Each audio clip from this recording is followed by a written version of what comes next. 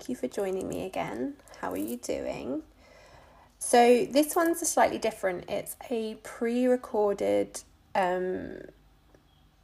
voice note that I did for Instagram stories a few weeks ago, and it got quite a lot of reception.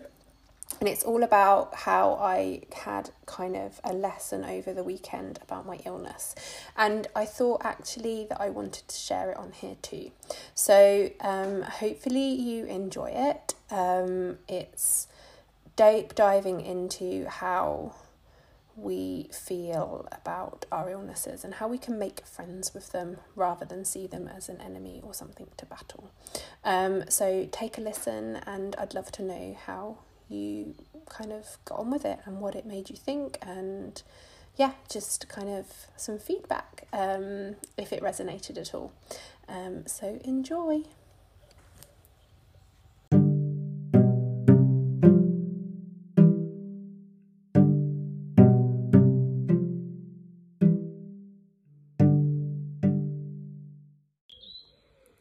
So I'm going to talk to you about some of the things that arose for me this weekend. For those of you that know, maybe you don't, I suffer from a long-term chronic illness called ME. It's where the body kind of shuts down. I've had it since I was 15 years old, and that is the main reason I discovered yoga, was this illness. And for many years I used to fight it, I used to battle it. My emotions around it were all based on fear. They were based between the fear of it coming back, the fear of it shutting me down, the fear of me feeling poorly, the not being able to, all of those narratives. And every time I felt myself getting a little bit tired or fatigued, that fear would rise up within me. And then that fear turned into anger, and turned into frustration, turned into annoyance. And basically I saw my illness as this other thing that was separate from me and holding me back, this other thing that was always around the corner waiting to jump out at me, and I never really had full control over it. I never really fully understood it. And so I would kind of put it into a box and avoid the subject. I would soldier on, I would man up, I would just get busy basically. And when I found yoga, I found a way of working with my body rather than against it, listening a little more. And instead of waiting for it to scream at me, I would listen for the whispers, listen for the small kind of notes of this illness rather than the large big crescendos of hospital visits and week-long stays in hospital and things, which were quite regular for me for many years. And this weekend, the rumbling undertones of my illness started to kind of show up. I started to get my heart palpitations back, and the feeling of fatigue, and the feeling of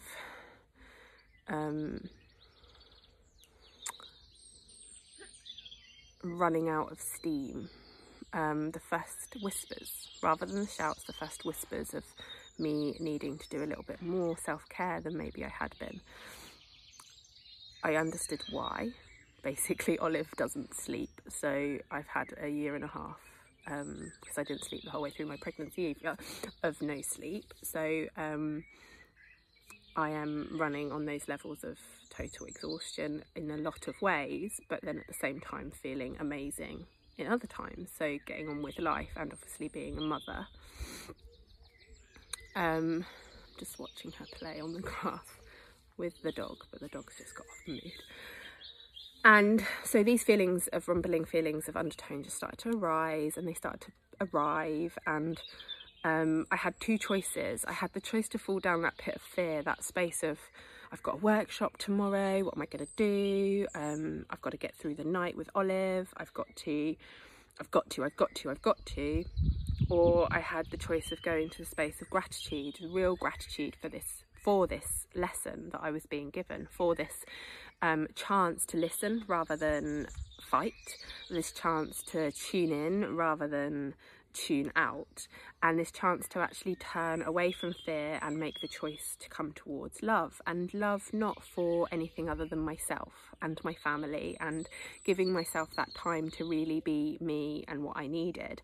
So I took a bath, I went to bed, and instead of falling asleep in this kind of fear state of mind, and this was the real key thing for me, was how I chose to go to sleep. Because rest, yes, is a huge thing, but for me it's the energy we go into rest with as well. If we take rest with an energy of fear or guilt, or I can't do this, or if I don't do this something terrible is going to happen, that rest is rested in anxiety, rested in stress, so our body doesn't actually fully unravel.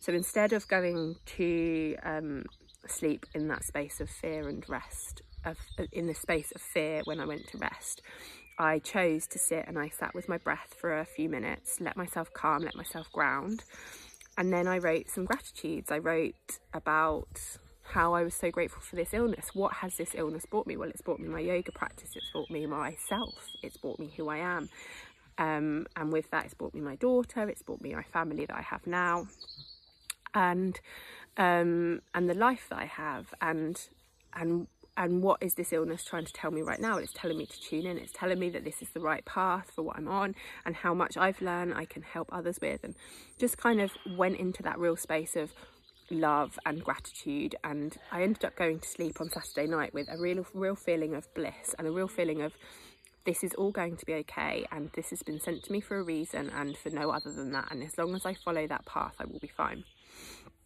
Anyway, I woke up on Sunday morning with that rumbling undertone gone, just stripped away from me.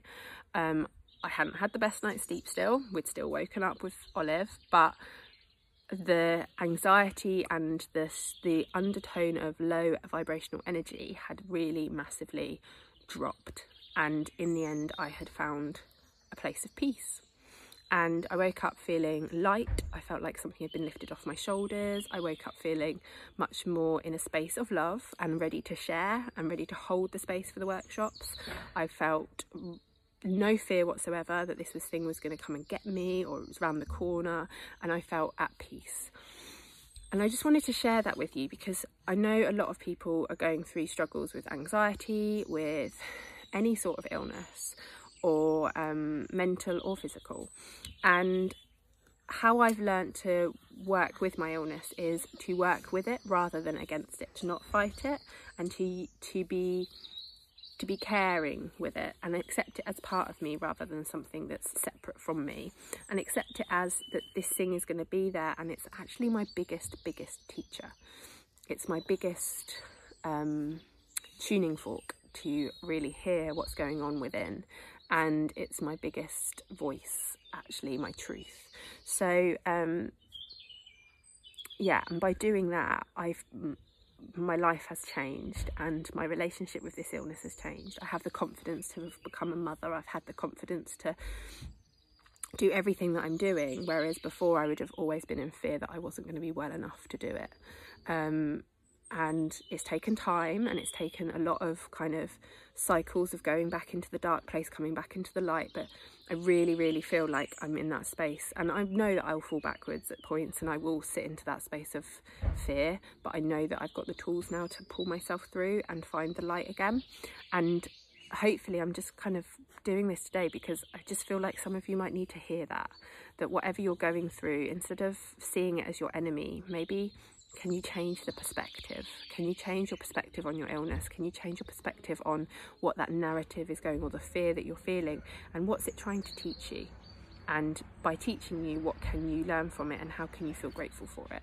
And when you go to bed at night, can you go to bed in a state of love rather than in a state of fear? And can you go Can you take your rest? Can you take your afternoon nap in a place of, I'm doing this because I love myself, and not I'm doing this because if I don't do it, something awful's going to happen? Or just notice that narrative, notice what you're giving yourself, and really try to find that space.